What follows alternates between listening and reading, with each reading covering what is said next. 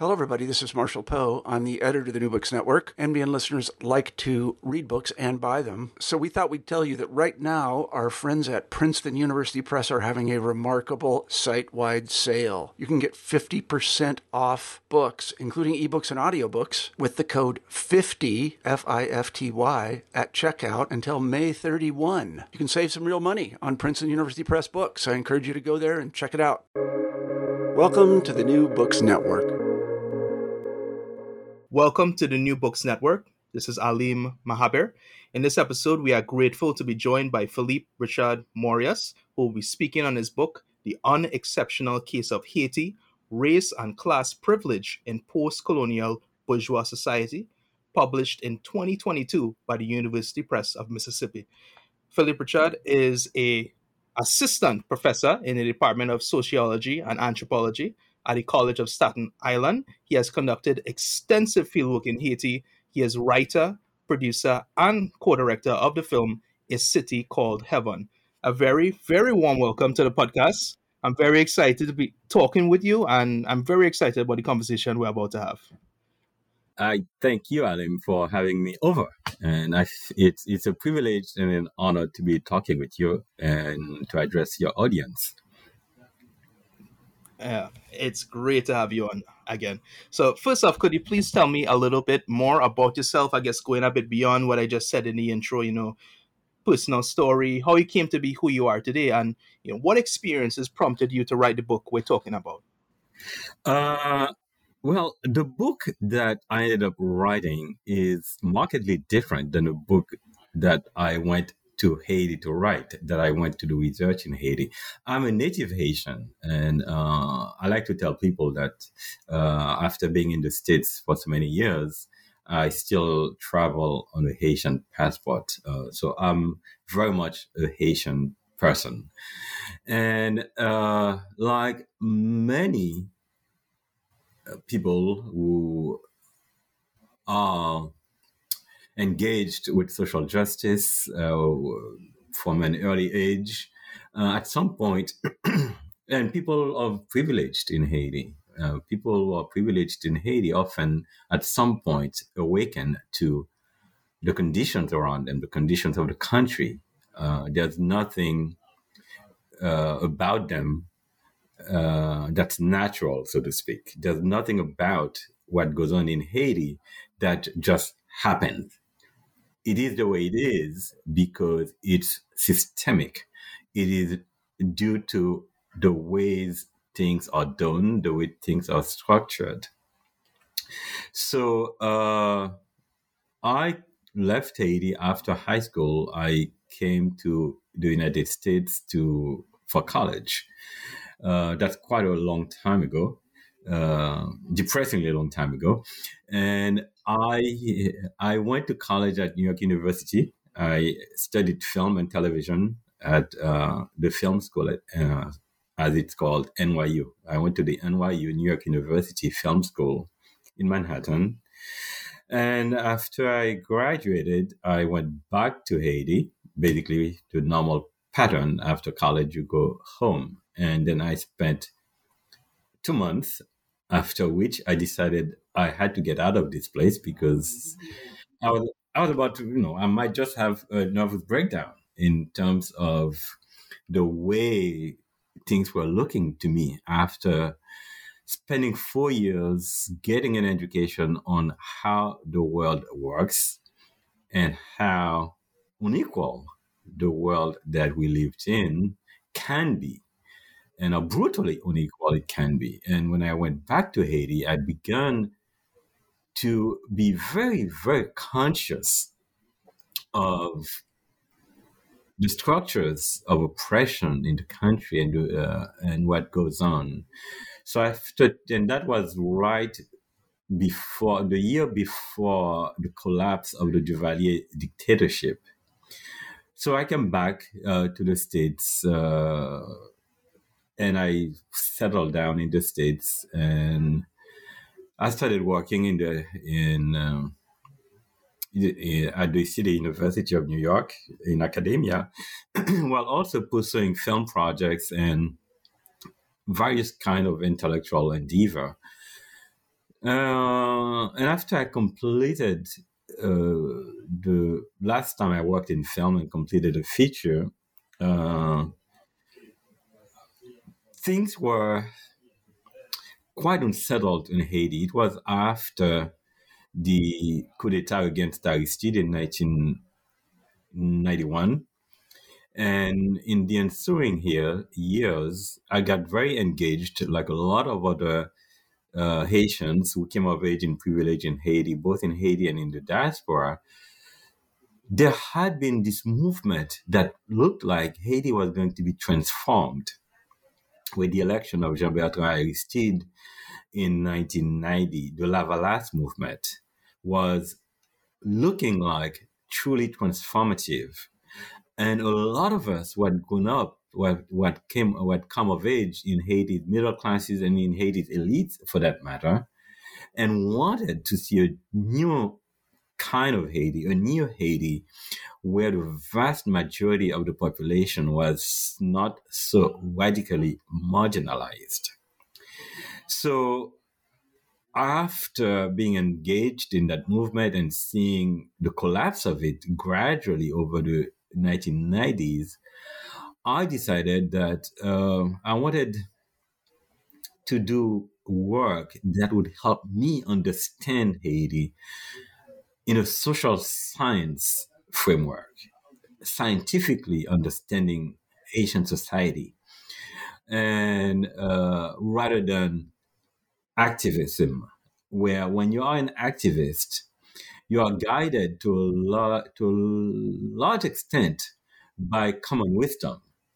And it was beginning to seem to me that common wisdom, what passes for common wisdom in Haiti, evidently was not working because too often the movement for social justice in Haiti kept coming to a dead end.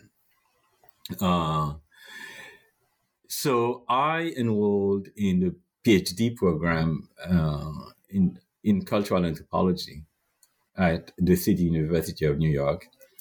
And in 2011, I went to Haiti to do field work for what became my dissertation, and also, which was the principal empirical research that became the book. The book is not an adaptation of my dissertation. It is just an expansion of what I analyzed and what I studied. But the common thread from the first week that I was in Haiti is that the whole discourse about Haiti as a Black republic, which I've taken to calling the Black Republic narrative, is just poppycock. It is a mystifying discourse that presents Haiti as somewhat united in Blackness against the world. That is just a fanciful way of privileged Haitians to keep scrutiny at bay as across color boundaries, they in the elite classes and in the middle classes who are bilingual basically are united in culture to inflict all kinds of violence, economic, social, cultural, to the vast majority of the population that is monolingual Creole speakers.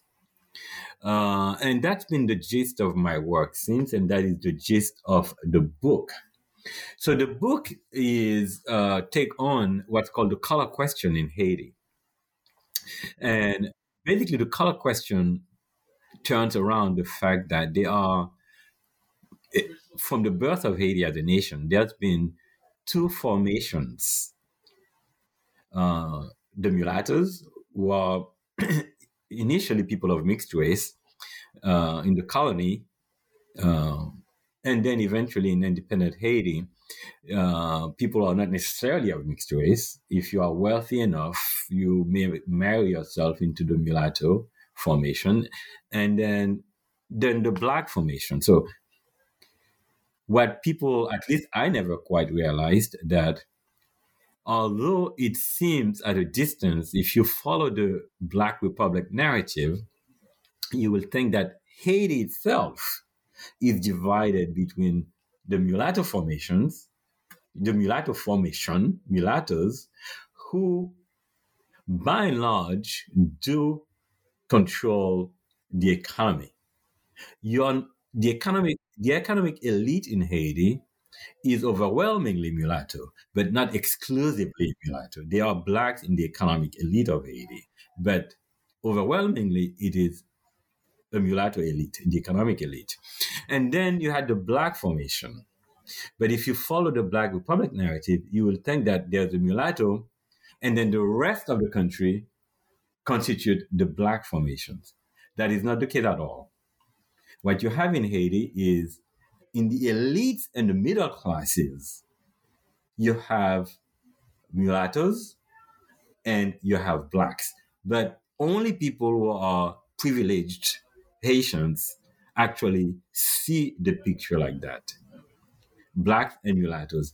Once you get out of the privileged formations, the middle classes and the elites proper, nobody cares. Nobody even understands the concept of Haiti as a Black republic. I analyzed that in the book, right? So, and that's something that came as a shock to me. And that was the thing that I've noticed by the end of my first week in the field as an anthropologist. I had been a Haitian for decades, and I never noticed that. But having with my anthropological hat on, my hat on as an anthropologist, as an ethnographer, on the ground, in just about a week, I became aware that anytime you hear there's a question of color in Haiti about blacks or mulattoes, it's inevitably, inexorably an issue among privileged people. That has nothing to do with the vast majority of the population that are completely oppressed, completely radically marginalized, politically, socially, culturally, right? So the question of color is a business between privileged people. And it's only a political issue. Only at the political level are they fragmented. But at the cultural level, they are all united. They are all bilingual. They're French-speaking people. And their perspective on the world is basically like privileged people throughout the West, their legacies of the European Enlightenment. They have nothing to, including the dark-skinned Haitians, who quote unquote would be black. The bilingual ones are just like the mulattoes, privileged people, westernized people who have nothing existentially to do with the dark-skinned people who are not in the privileged classes, who don't have access to social privilege. So that's in terms of how I came to write the book and the broad concern, the broad scope of the analysis of the study that I pursue in the book. I hope that's not a too long-winded answer to the question about how I came to the book. Not at all. It was perfect. It was extremely comprehensive, and I definitely appreciate it. There's a lot of stuff we could dig into with that response.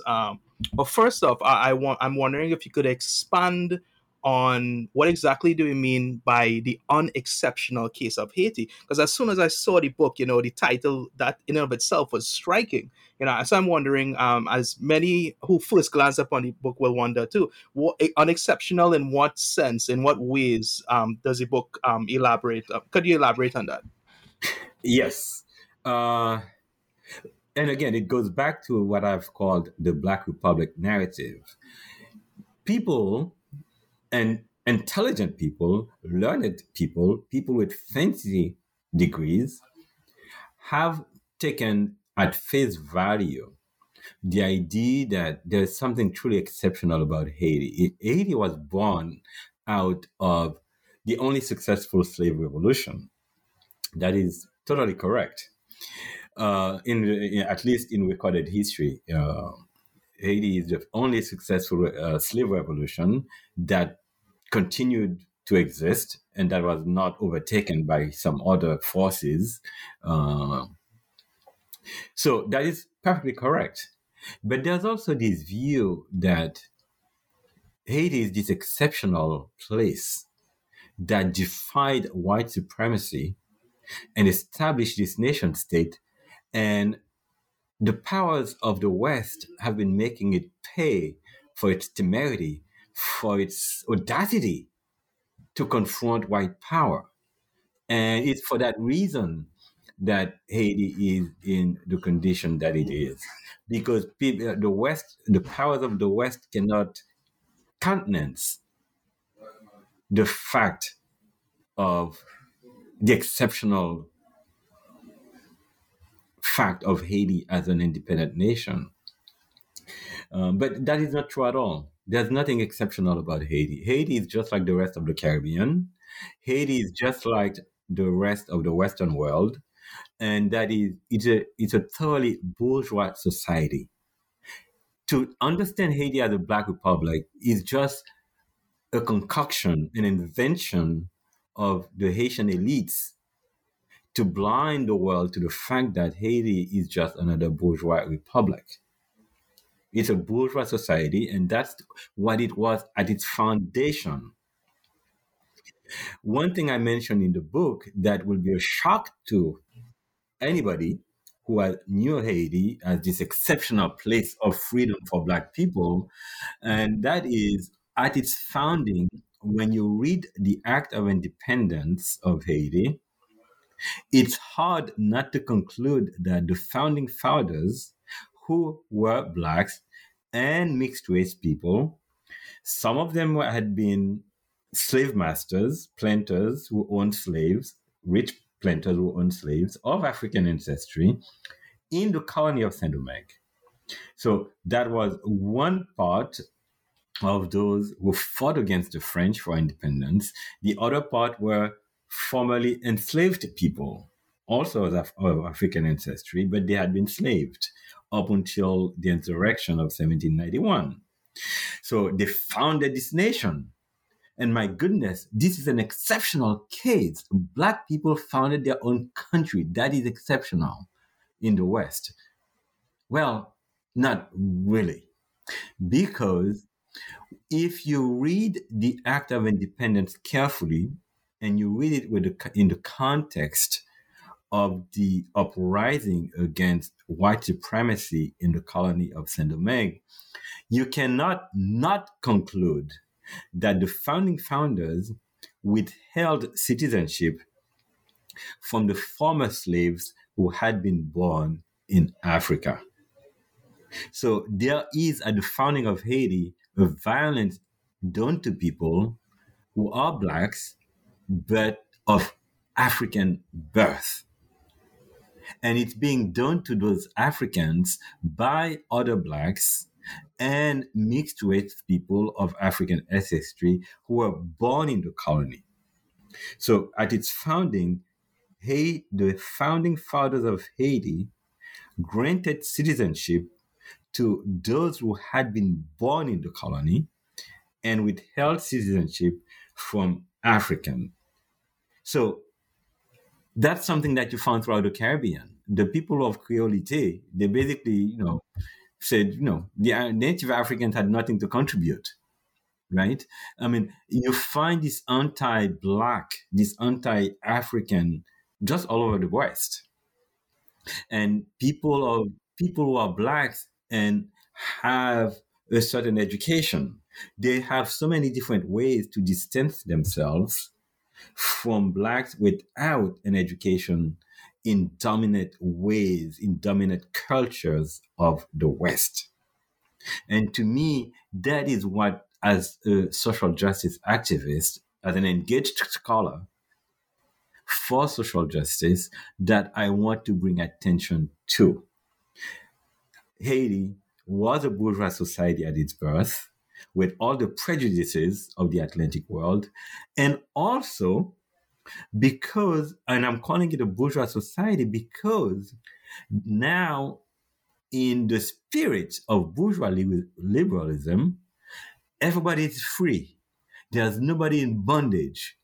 Slavery is abolished, and they abolished it themselves. They did not wait for whites to grant them freedom.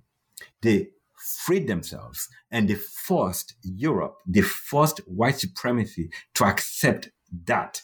This is huge. You cannot take that away from the founding fathers of Haiti, from those who fought against the French and chased a Napoleonic army off the territory. As a Haitian, I'm forever grateful to the ancestors who fought and founded Haiti, because no matter where in the world I walked in the womb, I own the womb. I don't care how many white people are in there. I don't care what their title is. I walked in a womb as a Haitian because of the legacy of the founding fathers of Haiti. I feel like I own the womb. I don't need anybody to grant me permission for owning the womb. I own the womb. So you can't take that away from the founding fathers of Haiti. So my critique is not to deny their greatness in the history of the West, but I want to situate them in the history of the West as Westerners who chose to put their nation state in the West, in the world of the Atlantic as it existed.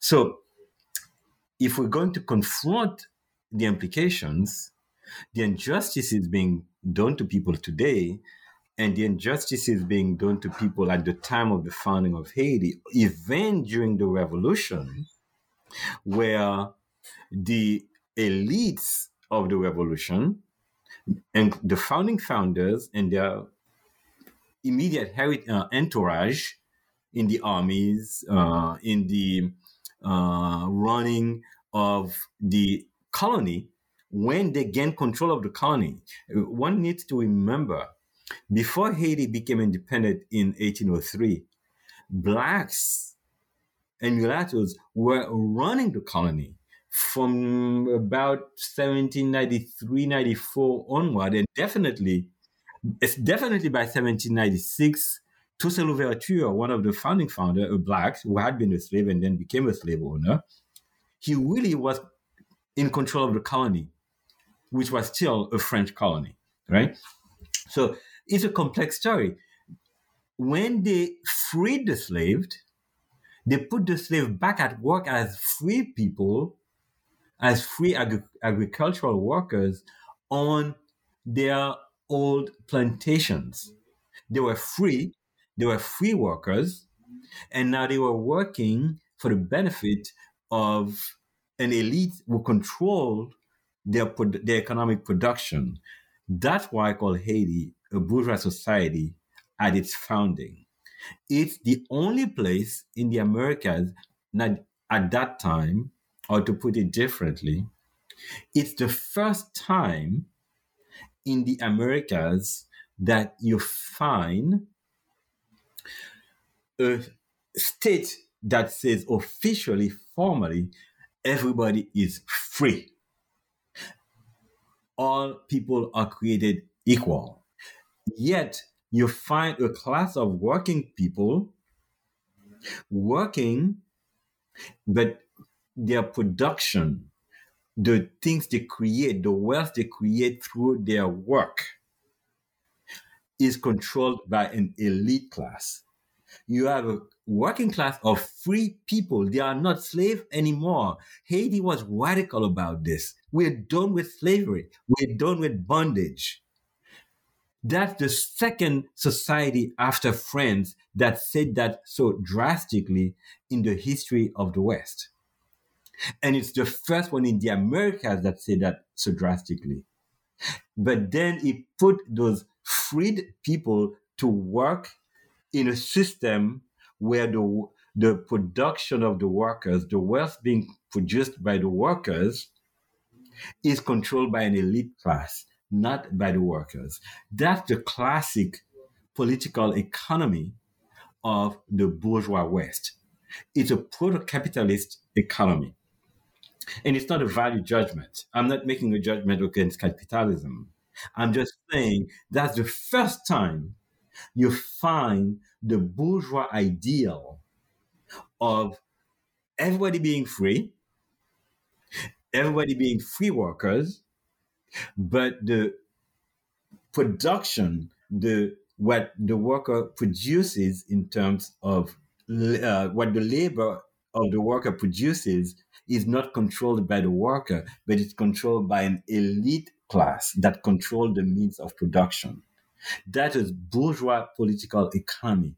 That's the first time you're ever finding this in the Americas.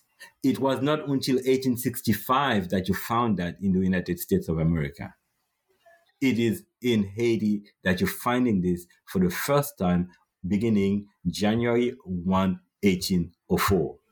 And that's why I call Haiti a bourgeois society at its founding. So it's completely unexceptional. It is just like bourgeois society anywhere else in the West.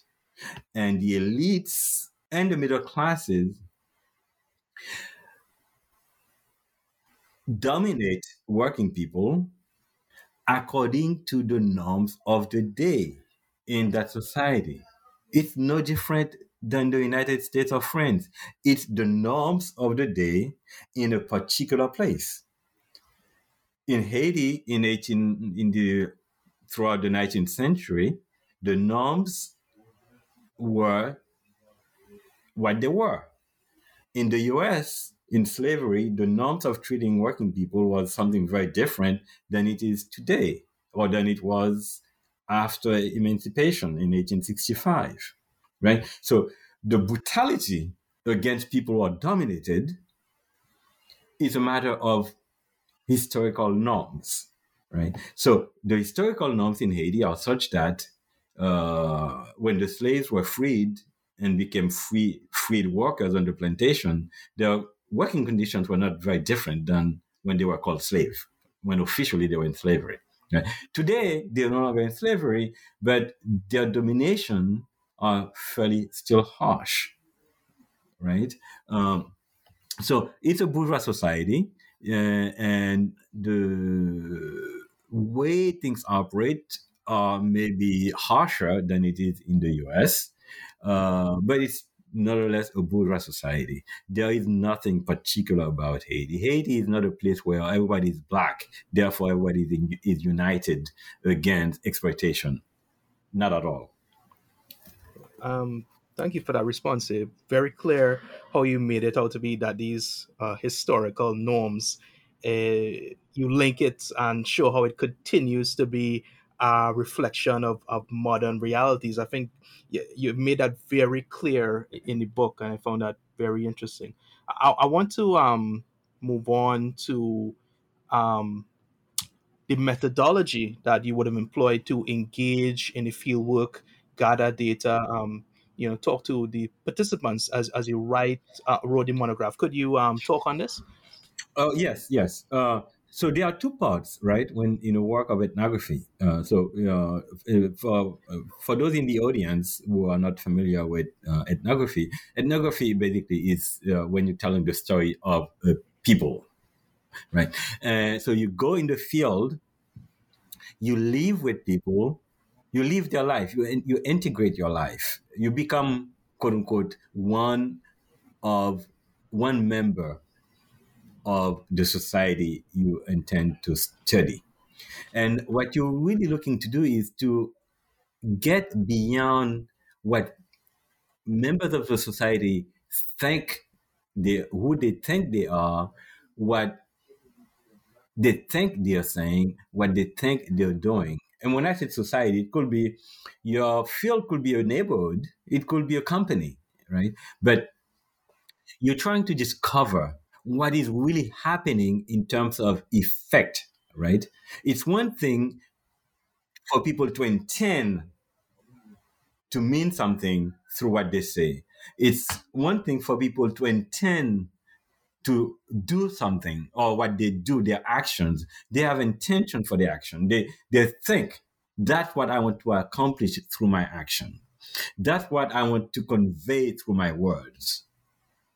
On a day-to-day, in routine, I'm not talking about people getting on the stage and making big speeches and having big ideals. I'm talking about on a day-to-day routine basis, in day-to-day language, in day-to-day interaction with people. So, and what the ethnographer does is to try to pay attention to the effect of the words, to the effect of the action. What happened when people say those words? What happened when people take those steps? Right? For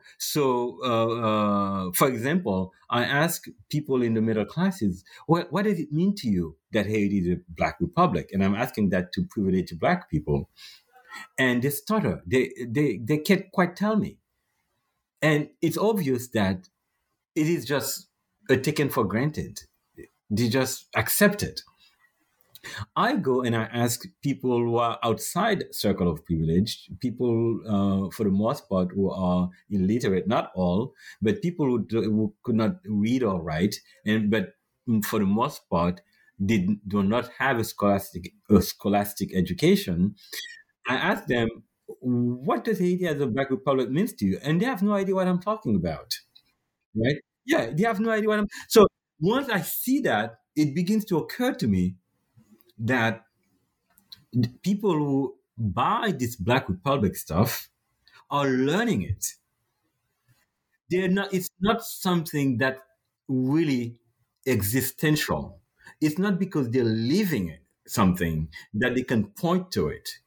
It's because they learn it because they're stuttering. It's almost, why are you asking me something that's so obvious? And I said, well, I'd like to know, right? So when people start stuttering and they can't quite tell me what Haiti means as a Black republic, other than tell me and they eventually get to say, because of our ancestors, right? So it is not something that's connected to the realities of the country.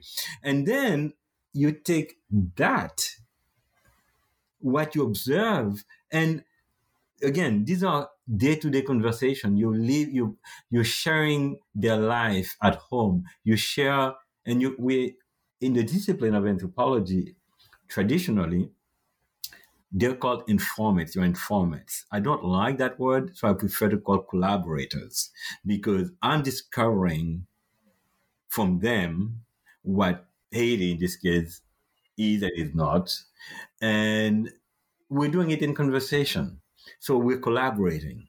And my understanding is coming out not just from my observation, what I think, but also on their observation and what they think. It's in conversation with them that I'm making up my mind what it is that I'm observing and participating in, whether at their houses, at their place of work, at their place of recreation. I take that and you relate it to the existing literature, or to the archives if you're looking at document.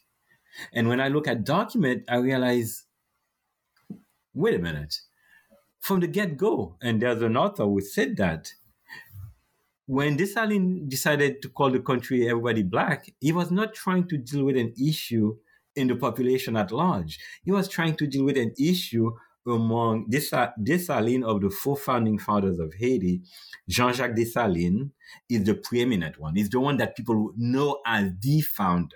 There are four of them, but Dessalines is the face of, and with good reason, his bravura, his fearlessness really was the conclusive factor in driving the French out of Haiti, right? Out of what then was the colony of Saint-Domingue. It's very hard to deny that Dessalines' bravura and his uncompromising stance in the final stretch of the War of Independence, he really made that possible. So much so that the two other leaders agreed without much discussion without much dissent for him to be the general in chief of the War of Independence. Right? So Jean-Jacques Dessalines, now the country is created, and the old formations of formerly mulattoes, light skin, mixed ancestry, and the blacks, they are now one elite. They are now one elite around Dessalines, and the old divisions based on color are beginning to show up again.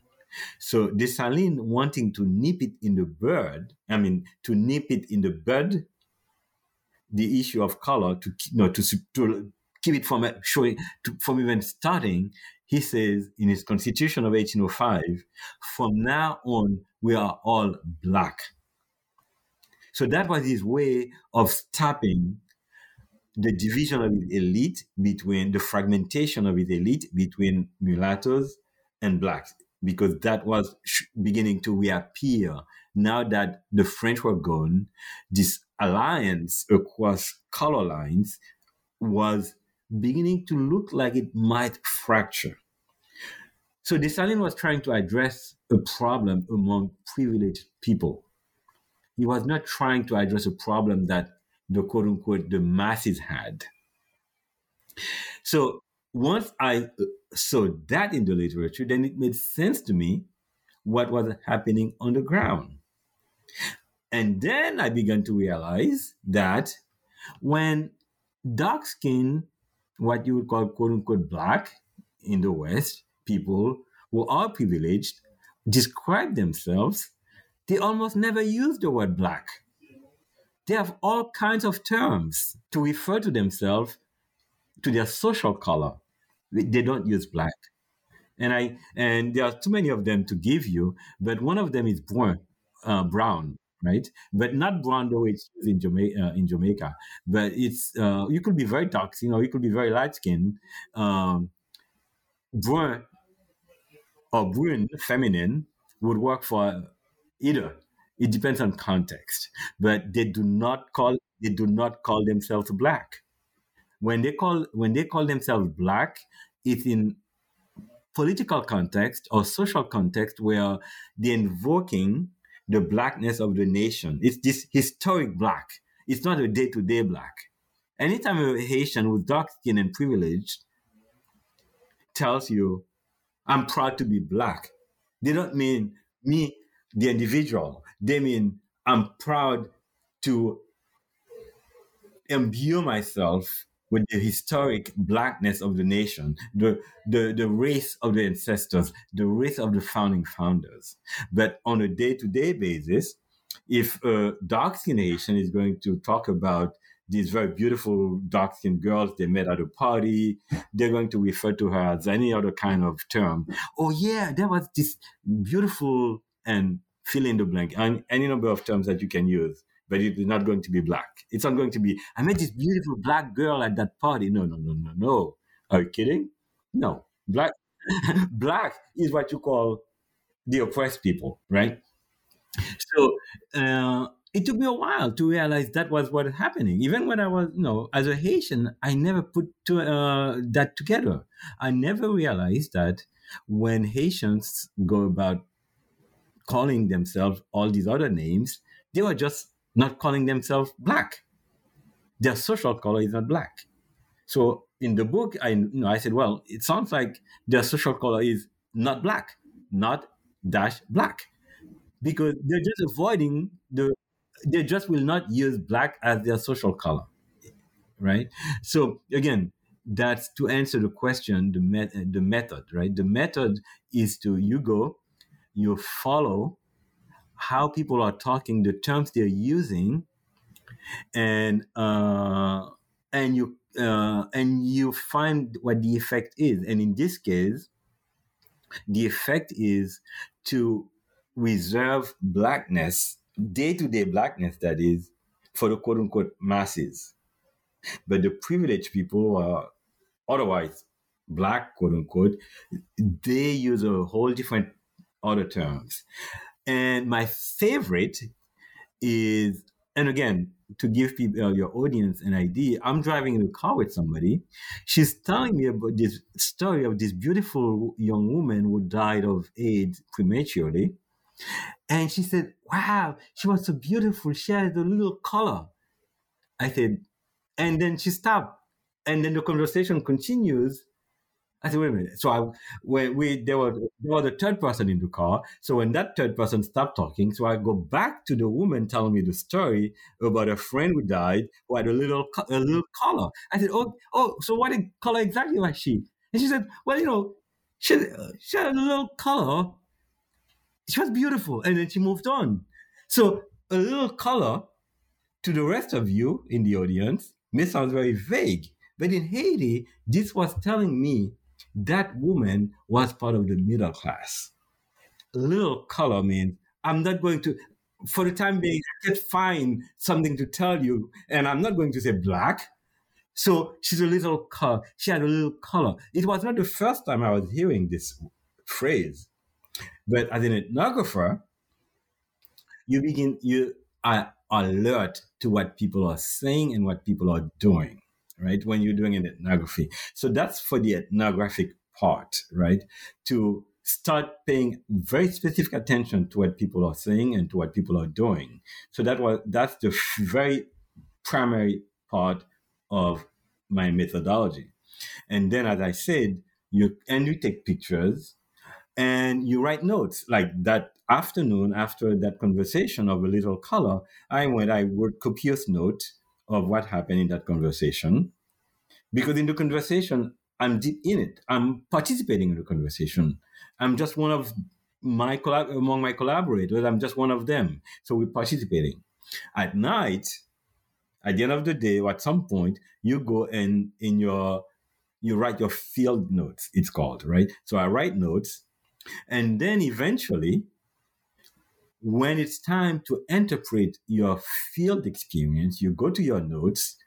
When you read things and you put them together, you connect the dots between the different things you witnessed, the different things you said, people said, and you look at the archives, you look at what other researchers had said, and then now you interpret and you give a picture of what is happening, right? And this is how I came to understand Haiti as a bourgeois society by doing this kind of approach.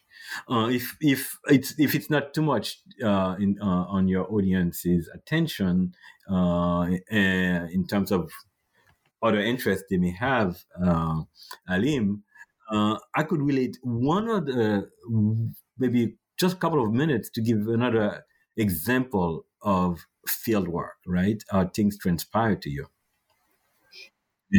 So I'm at a restaurant with a very successful Black person who in Haiti, if somebody's going to describe him, you'll come up with some other term, but you wouldn't call him Black because he's wealthy.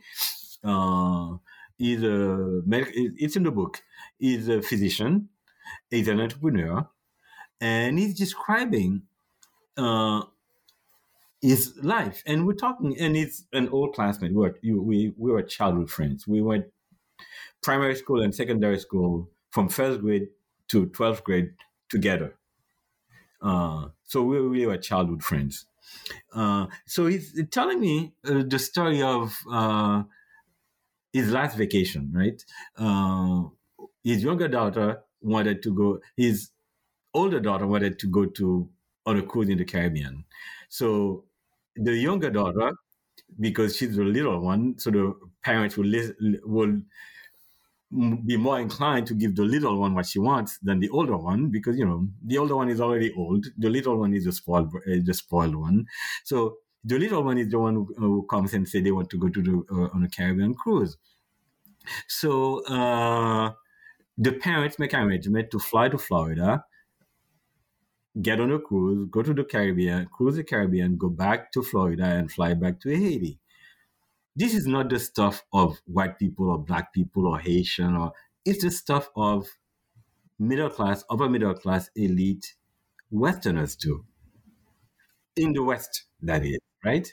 So this was, and then in the same conversation while we're at the table, he also told me, as we're talking, we're catching up all those years we had not seen each other. He also told me that one thing he does with his kids is something his parents did with him, and my own father did that with me, and that is periodically he packs the kids in the car and drive in the interior of Haiti so that they could see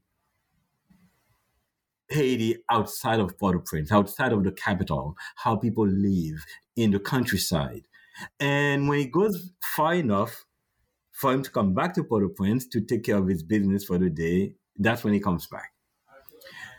And in the same conversation, he told me his daughter is fond of maï moulin. Maï moulin is cornmeal.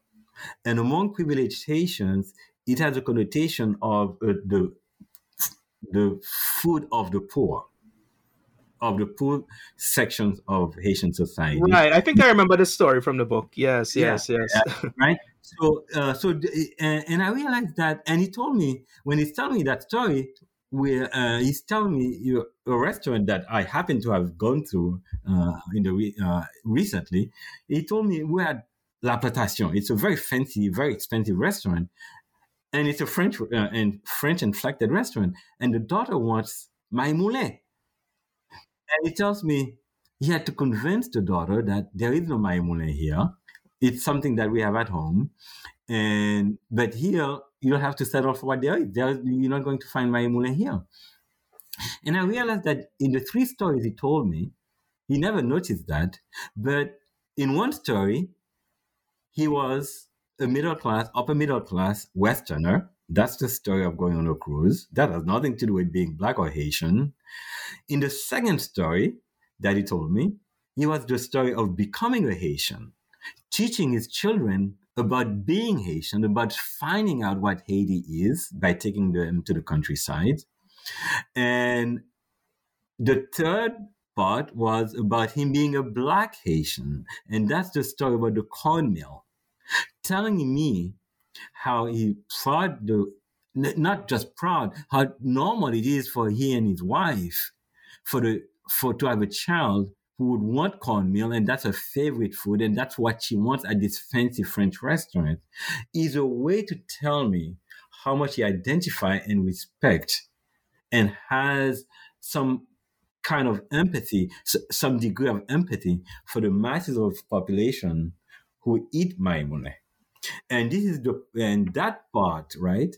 I didn't have to go to the literature. I didn't have to go what document exists, what other researchers had made. That was from my own training as an anthropologist to find meanings in what people are saying, even if they themselves don't see that meanings of what they're saying, right? So right then and there, and it was at that moment I realized, oh my goodness, I am not studying a Black society.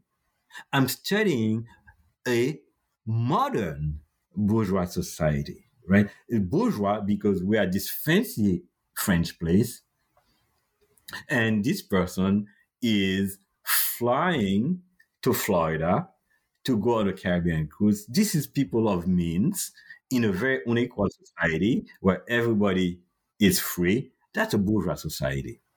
But also I'm realizing this is a very modern society because one of the hallmarks of modernity is the capacity for people to define who they are. We are not, in a modern society, you're not who you are because of some tradition that says this is what you are, right?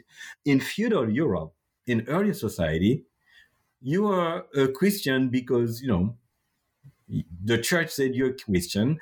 The world worked a certain way because your church told you, your bishop told you, that's what the world was. In modern society, you choose to be who you are. You shape your identity. And that's precisely what this gentleman was doing. My childhood friend, the physician, right? He was defining himself as a Westerner.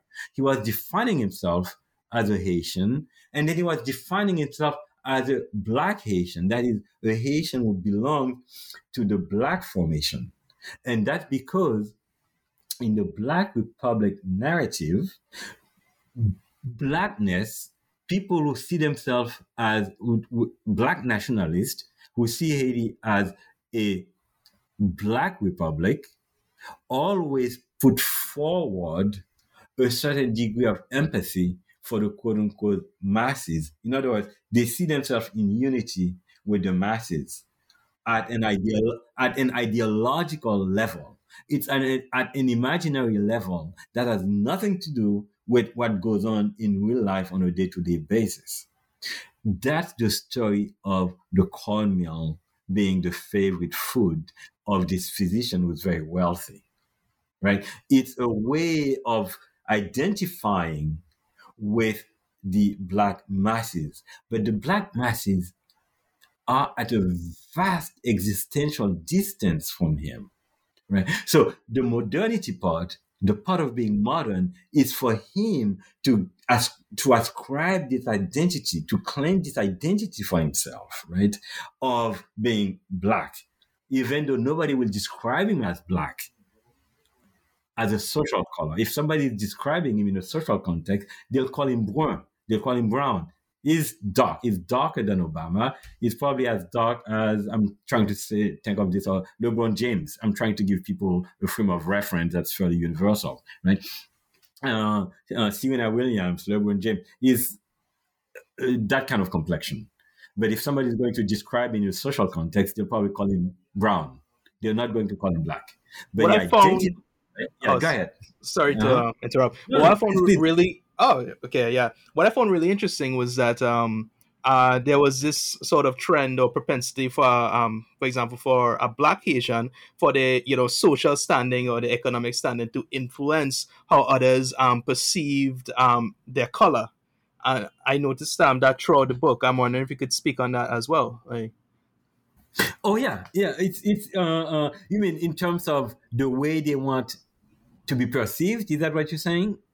Yeah, I think I noticed that in that someone who may be described as Black, if they were, for example, in a lower social standing, if they were a part of that elite class, they would be more likely called brown or something like that, of a lighter complexion. I think you alluded to that earlier as well in the other example you would have given. Right. Yeah. So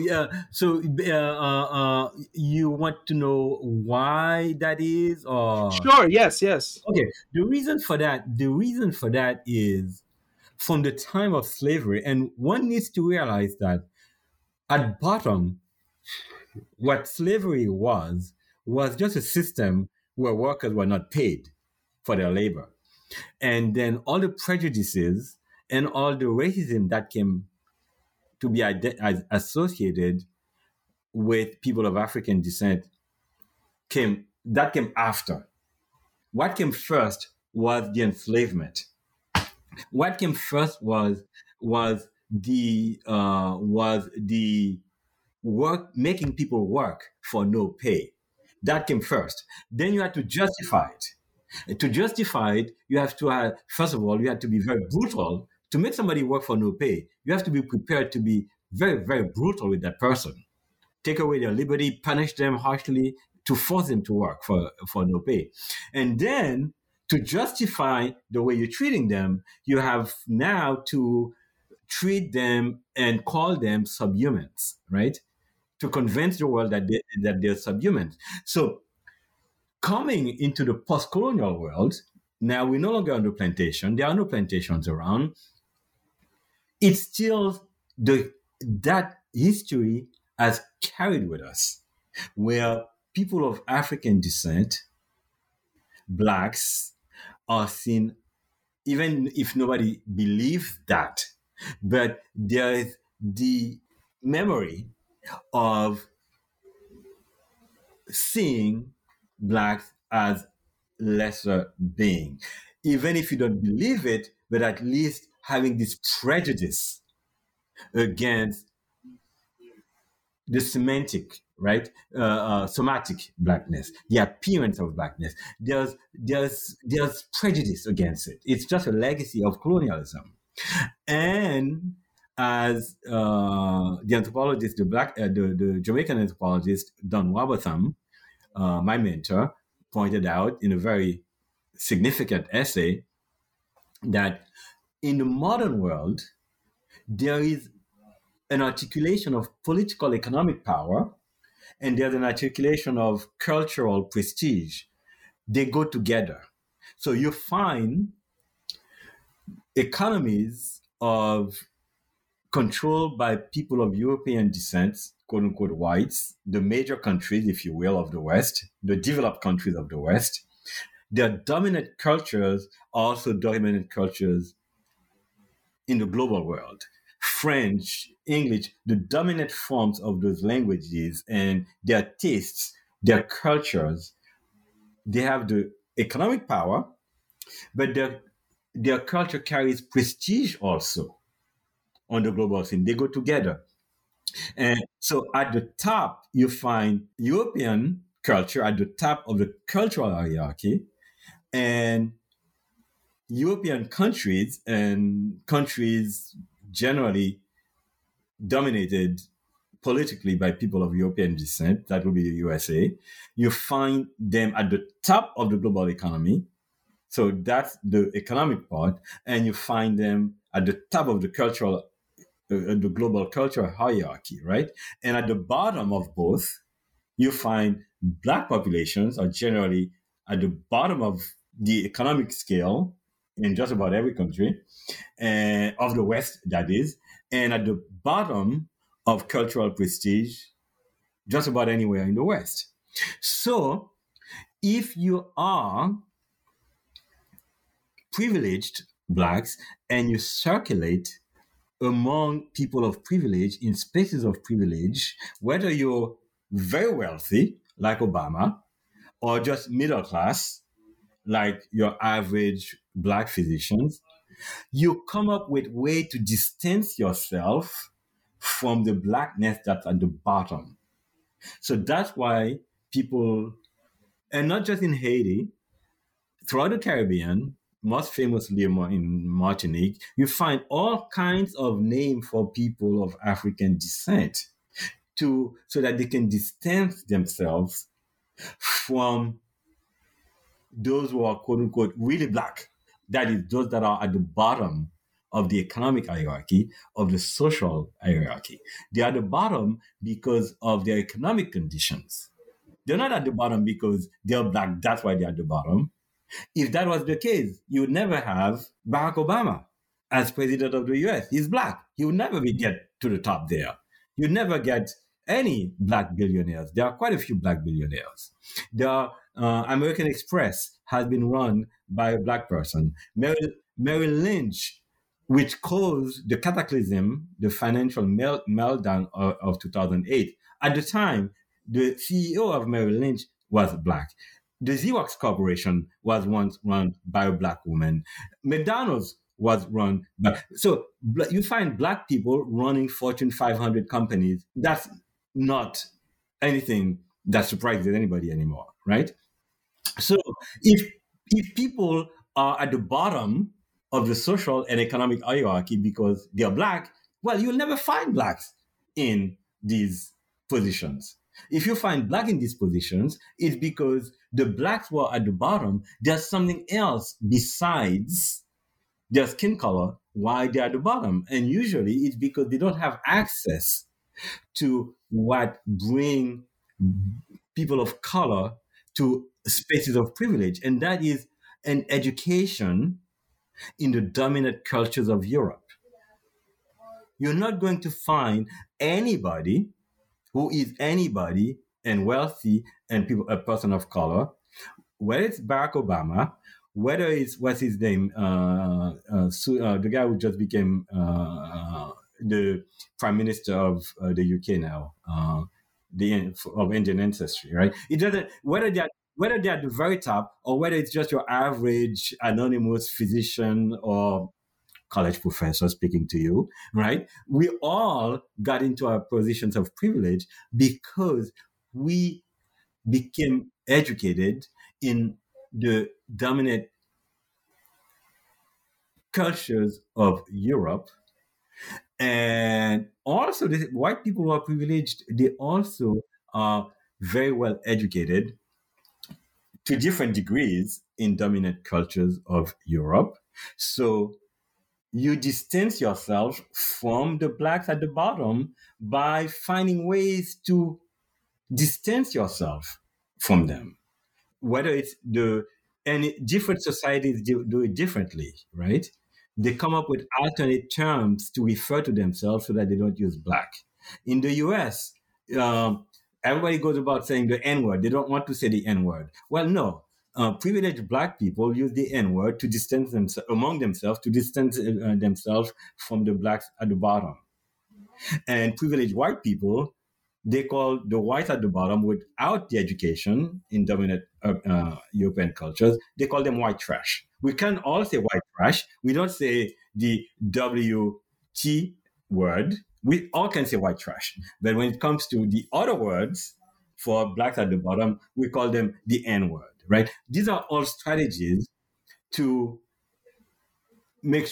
among privileged people to be able to know who is who, right? Even though you are black, even though you're a person of color, you can become president, you can become prime minister of Great Britain, right? But you also have to distance yourself from the blacks at the bottom. One thing that I've used in an interview recently, not in the book, is the fact that when Barack Obama became president, Barack Obama spent 8 years hectoring, quote unquote, black men to be responsible. When he was saying this for 8 years, I don't recall any privileged black men who found something wrong with that, because evidently they all assumed he was not talking to them. And then Obama said that in a commencement speech at Morehouse College. Morehouse is where elite black people send their children if they don't want to send them to the Ivy League, if they don't want to send them to quote-unquote white universities. They send them to Morehouse College. So Obama said that same thing, hectoring the graduating class to be responsible. There was an uproar. He was saying it for 8 years. Nobody cared. When he said it in a space of privilege to privileged blacks, now privileged blacks told him, "What are you talking about?" And he has not said it since. So when he was saying it for 8 years, he was distancing himself and privileged blacks in general. And that's just one example I'm giving you, right? Because these things really matter for us to be very cognizant of the relationship between race and power. There's nothing that says a black person in a position of power is going to behave any differently toward blacks who are not in position of power than whites in position of power would.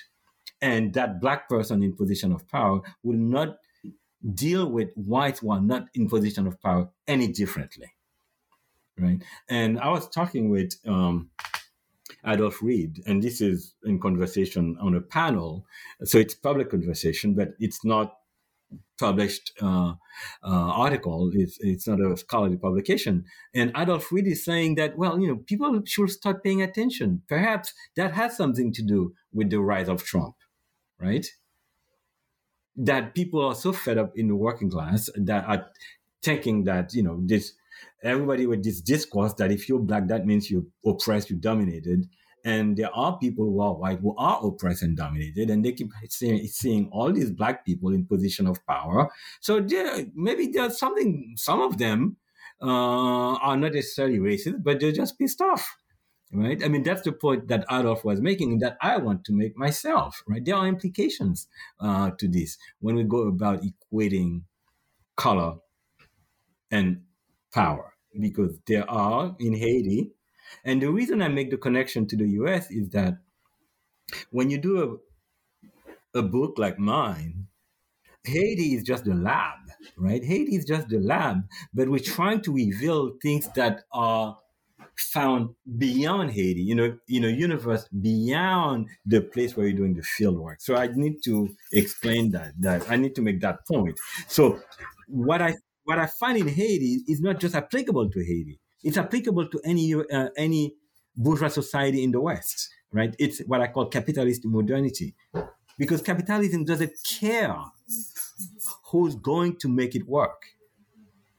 Whether you're white, whether you're brown, whether you're maroon, whether you're green, if you have the education and the talent to keep the capitalist engine going, you will find your place in it. It may be at the very top, like those guys who run Fortune 500 companies or who runs countries like Barack Obama, or it may be somewhere in the middle, the quote-unquote middle classes, including college professors. But some of them, and the space for us to speak in resistance to inequality is part of the contract. It's part of the social contract. So my work, the work I did in Haiti, is to make this thing salient. And I'll stop here just in case I'm going overboard. And if I have a moment, I can add some more along these themes. So I just wanted to stop a little, Alim, to give you some space. Yeah. No, man, you have free reins. You're all good. You're all good. Yeah. One thing, then very quickly, one thing I would want your audience to be mindful of also, right? In terms of when you're thinking of, when I keep saying to people, it's not race, it's class. If you really want to understand why the world is the way it is, if you really want to understand why most of people, disproportionately in the society, the people at the bottom are Black in the US or in Haiti, don't think of it in terms of race, think of it in terms of class. It is very true. But if you think of it in terms of class, if you think of it in terms of race, you're giving a pass to the people who are doing the domination, who happen to also look like the ones that are at the bottom. You cannot not give them a pass, because how are you going to make the two apart, right? Now, if we don't want to do that, if those of us who happen to be people of color are resistant to do that, and we still want to think of ourselves as as people who are for a just society, if we want to think that we are working for social justice, but we refuse to see the thing through class and we want to see it through race, then I've got news for you, because the white elites don't have at all a problem. And the best example I can give to people is a book that came out in 2017. It was written by a white historian at Yale University, which is a bastion of whiteness, if you ask me. And the book was about American womanhood, not Black womanhood, not white womanhood, American womanhood, and the effect of that traditional year in Paris when you're in college, right? Study abroad, year in Paris. So right then and there, you're talking about privileged people. But I forgot the name of the book. It's called The Years in Paris, actually. And I forgot unfortunately, the author's name is escaping me. But the book is presenting itself as American womanhood in general. But of course, American womanhood in general, once you throw in A Year in Paris, you're not talking about American womanhood in general. You're talking about privileged American womanhood, right? And who are the three women that she takes as a sample, as an example? Jackie Onassis, or Jackie Kennedy Onassis. So this is a woman who was first the wife of a U.S. president, John Fitzgerald Kennedy. Then she became the wife of the richest man in the world at the time, Aristotle Onassis. So it's the first of the, right. So the second woman she takes as a sample is Susan Sontag, probably one of the 10 most famous intellectuals, U.S. intellectuals of the 20th century. She really was influential. She was very much part of the U.S. elite, maybe not the economic elite, but the intellectual elite, because her thought shaped conversation. So far, and you're going to have to hold tight to your seats because I'm getting to the third woman, right?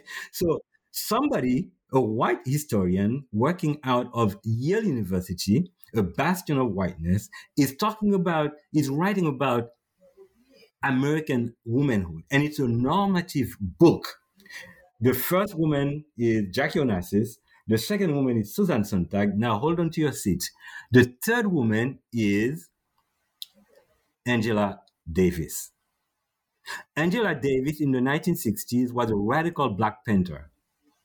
She almost went to jail because of her radicalism, her radical politics as a Black nationalist. But now in the book, the elites of the US have claimed her as one of their own because she is now a professor of philosophy at UC, I don't remember which campus of the University of California. So we may not be wanting to see the world through class, and I say we, those of us of color who are fighting for social justice, including for people of color at the bottom, if we insist on seeing it as a matter of race and a matter of color, I've got news for you. The US elites that you're standing against, whose domination you're trying to resist, they don't see it that way. They do see it as class. So that's why they claim Obama as one of their own. They claim Angela Davis as one of their own. Never mind Clarence Thomas. Never mind Obama. But they're claiming Angela Davis. They have made her one of her own. They have whitewashed her Black nationalist past. You read the book.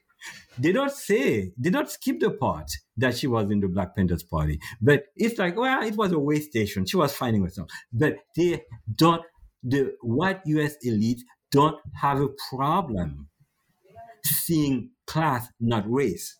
They don't have a problem accepting Obama as one of their own. They don't have a problem accepting Clarence Thomas as one of their own.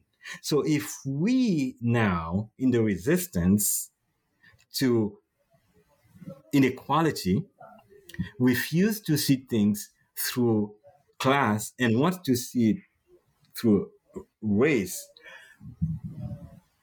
the adversary on the other side is claiming the people that we think is part of us because they're Black. The elites that we want to stand against, in resistance against, because of what they're doing to people at the bottom, the people who are claiming as ours because of their race, Obama, Angela Davis, or Clarence, or whoever that may be, well, they're claiming it as their own on the basis of class. We're going to be totally incoherent in a movement for social justice if we keep seeing things through the lens of race. And what I would like ultimately for my book to contribute to the movement for social justice anywhere in the West where there are people of color and whites together is to learn to see inequality and privilege not through the lens of race, but through the lens of class. Very, very well said, Philippe. I think we could begin to wrap up now, and just going over the concluding chapter of the book. I want to mention that sort of demonstrate in that chapter how the knowledge gleaned from the Haitian experience, the Haitian example you explored, it might inform post-colonial movements of social justice, not just in Haiti but the world, as you mentioned just now. So I'm wondering if you could expand on that. What prescriptions do you think you or the book could offer, for Haiti and post-colonial society in general? How do we begin to, move forward? What ways can research and policy, might help to facilitate this?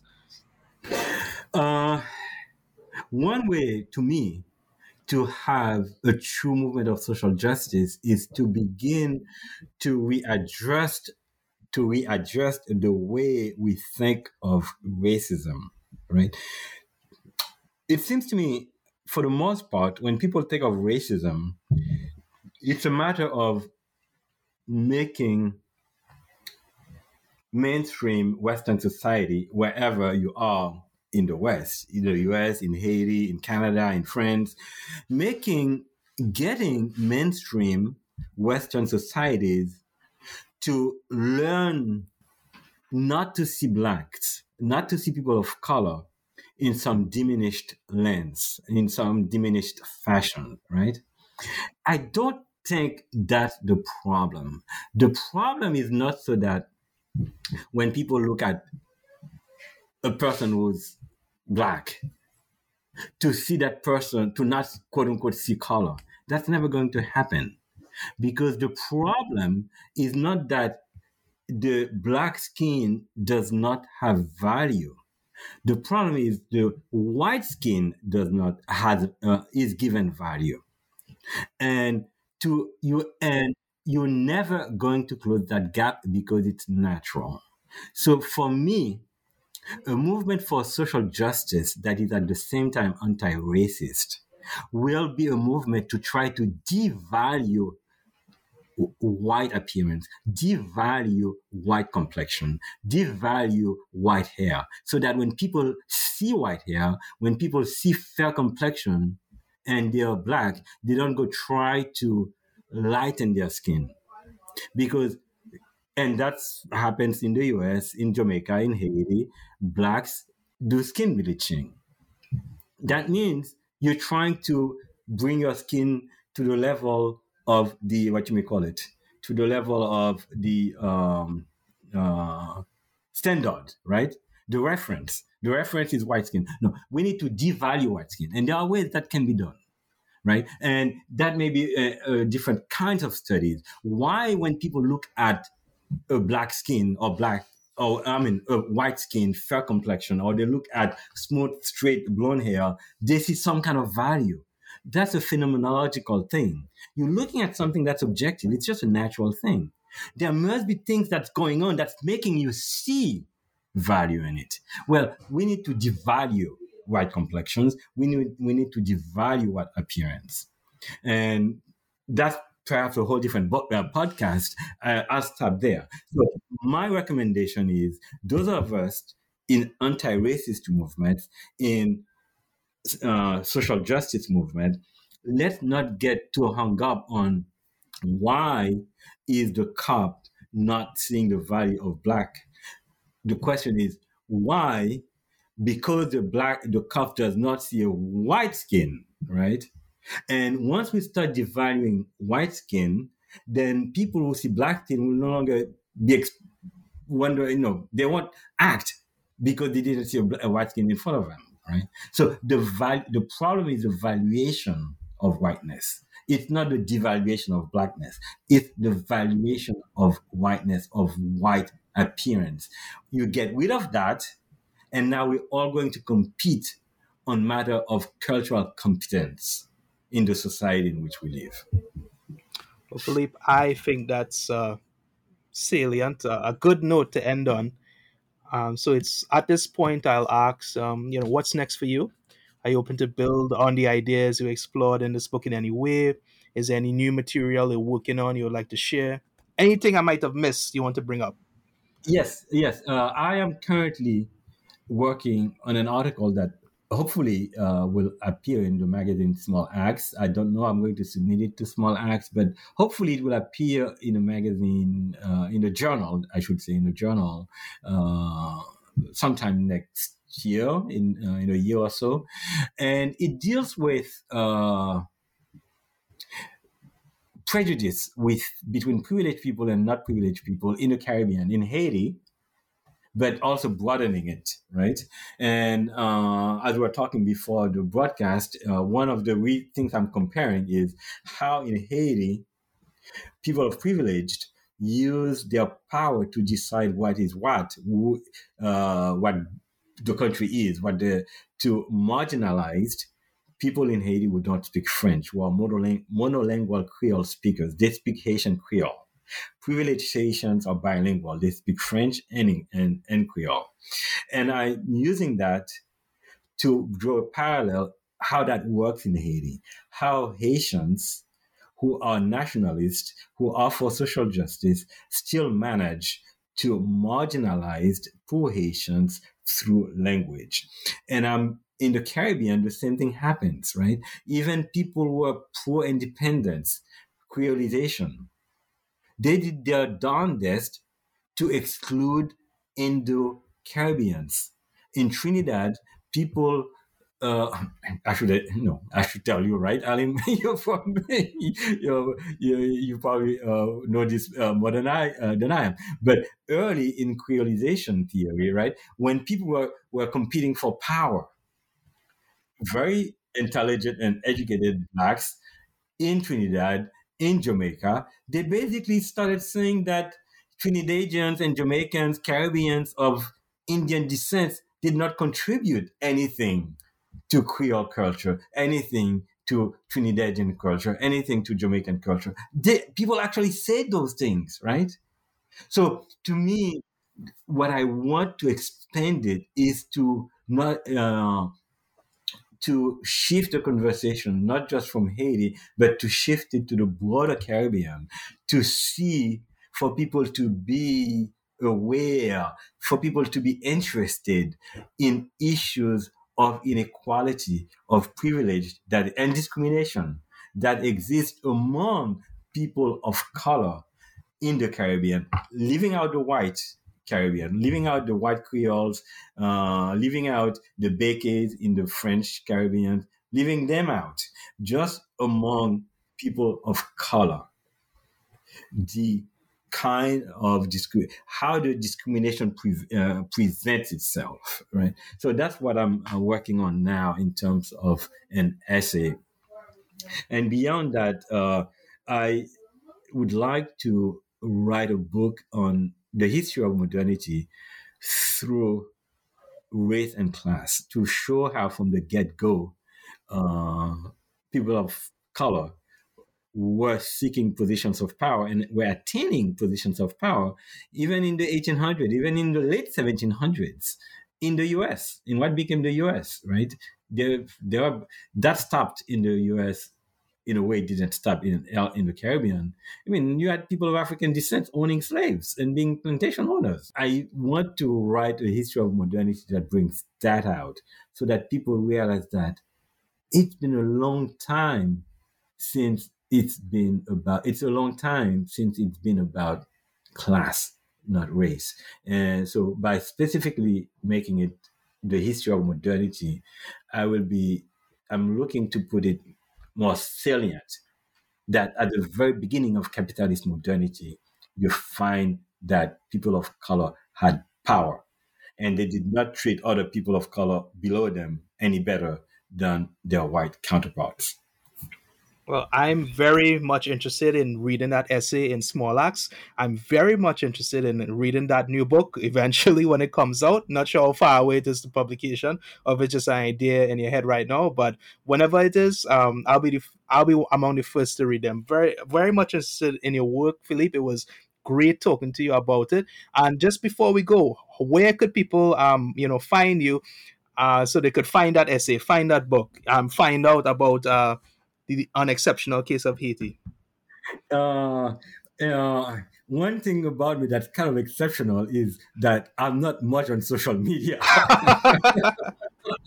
Unfortunately, I do my bestest. If you were to, as my kids used to say when they were little, I do my bestest to try to have a social media profile, and I can't get the hang of being there on Facebook where I have an account. So, I really thank you for the opportunity of saying that.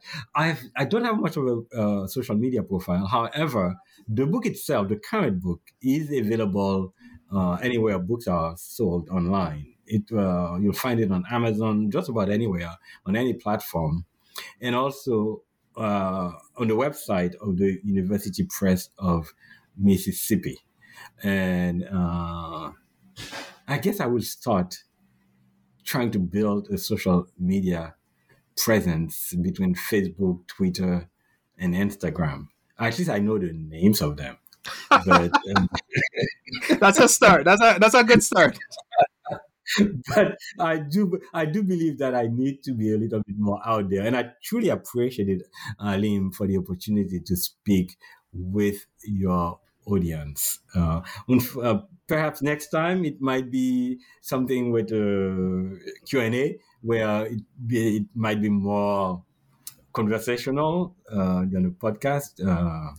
But Sure, maybe. so But this episode, it was all about you, and you made it really easy for me. You basically answered all the questions I was about to ask. So it was easy being in the podcast I wrote today. So I thank you for that. all right, Alim.